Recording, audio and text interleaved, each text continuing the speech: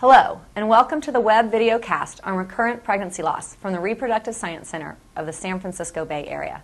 I'm Dr. Mary Hinckley, reproductive endocrinologist and infertility specialist.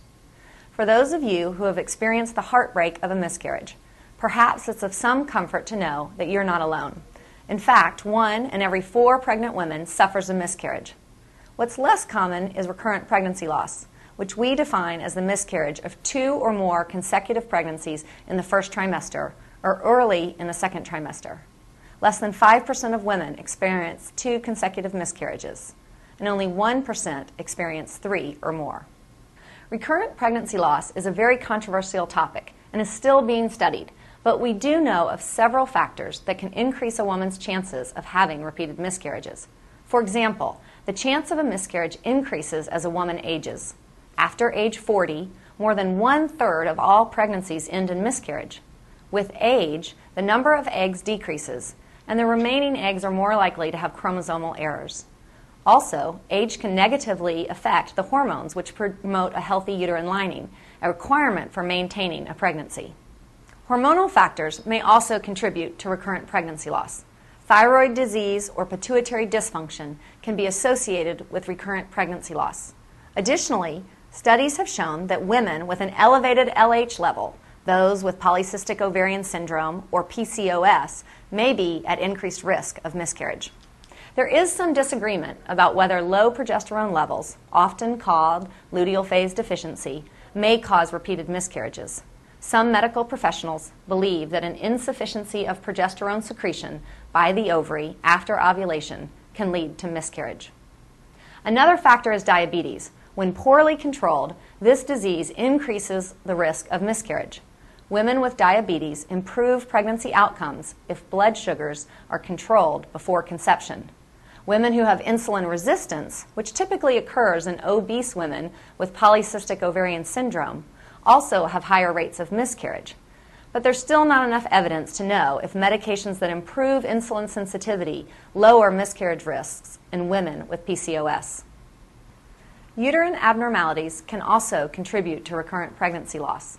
Distortion of the uterine cavity may be found in approximately 10 to 15% of women with recurrent miscarriages. Congenital uterine abnormalities include a double uterus, uterine septum, and a uterus in which only one side has formed. Other causes include uterine fibroids and uterine polyps, and Asherman syndrome, in which there is scar tissue in the uterine cavity. Yet another cause of recurrent pregnancy loss is antiphospholipid syndrome, a disorder of the immune system that is characterized by excessive blood clotting and/or pregnancy complications and the presence of antiphospholipid antibodies in the blood. This syndrome can lead to miscarriages, unexplained fetal death, or premature birth. Blood tests for anticardiolipin antibodies and lupus anticoagulant may identify women with antiphospholipid antibody syndrome, a cause for 3 to 15% of recurrent miscarriages. A second blood test performed at least 6 weeks later confirms this diagnosis. In women who have had a high level of antiphospholipid antibodies, pregnancy outcomes are improved by the use of aspirin and heparin. Inherited disorders that raise a woman's risk of serious blood clots or thrombosis may also increase the risk of fetal death in the second half of pregnancy. However, there's no proven benefit for testing or treatment of women with thrombophilias and recurrent miscarriage in the first half of pregnancy. Occasionally, we will empirically treat women with blood thinners. Another possible contributor is the health of the sperm.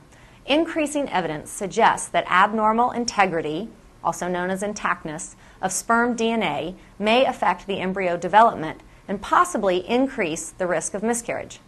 However, this evidence is still very preliminary, and we just don't know how often sperm defects may play a part.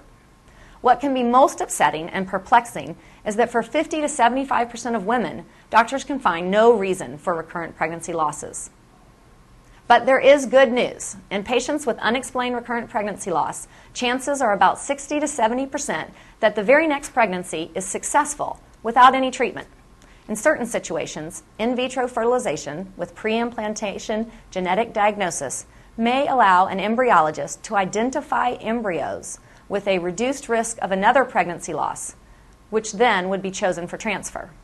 Pre-implantation genetic screening, or PGS, is simply an advanced technique for biopsying an embryonic cell to determine the health of the embryo. For someone suffering from uterine abnormalities, such as scarring or uterine divisions, surgery can help repair the uterus. This can help to ensure better implantation and growth of an embryo. If a blood disorder proves to be contributing to recurrent miscarriages, anticoagulants can be administered to help improve the blood circulation to the placenta. Low-dose aspirin and heparin are both used to treat these blood disorders. Additionally, hormone therapy often helps to restore hormonal imbalances in women suffering from multiple miscarriages. Close surveillance during pregnancy is generally recommended for pregnant patients with a history of recurrent pregnancy loss. Even with appropriate and correct treatment, another pregnancy loss may occur as each pregnancy develops its own risks and problems. It goes without saying that few experiences are as emotionally difficult for both partners as a miscarriage. Repeated miscarriages are especially taxing.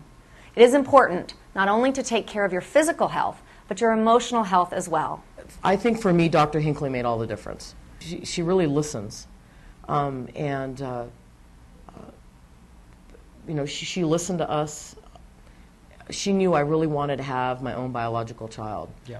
That really mattered to me. She was positive. She always was very positive with us, made us feel hopeful, was honest, but gave us that ray of hope. And for us, luckily, it happened. To learn more about recurrent pregnancy loss, please click on the link in your browser window to podcasts to download an audio recording with more details. You can also learn more by pointing your mouse at the button For Patients at the top of any page on this website and then clicking on Counseling and Psych Support. From everyone at Reproductive Science Center, thank you for spending time with us to learn about recurrent pregnancy loss.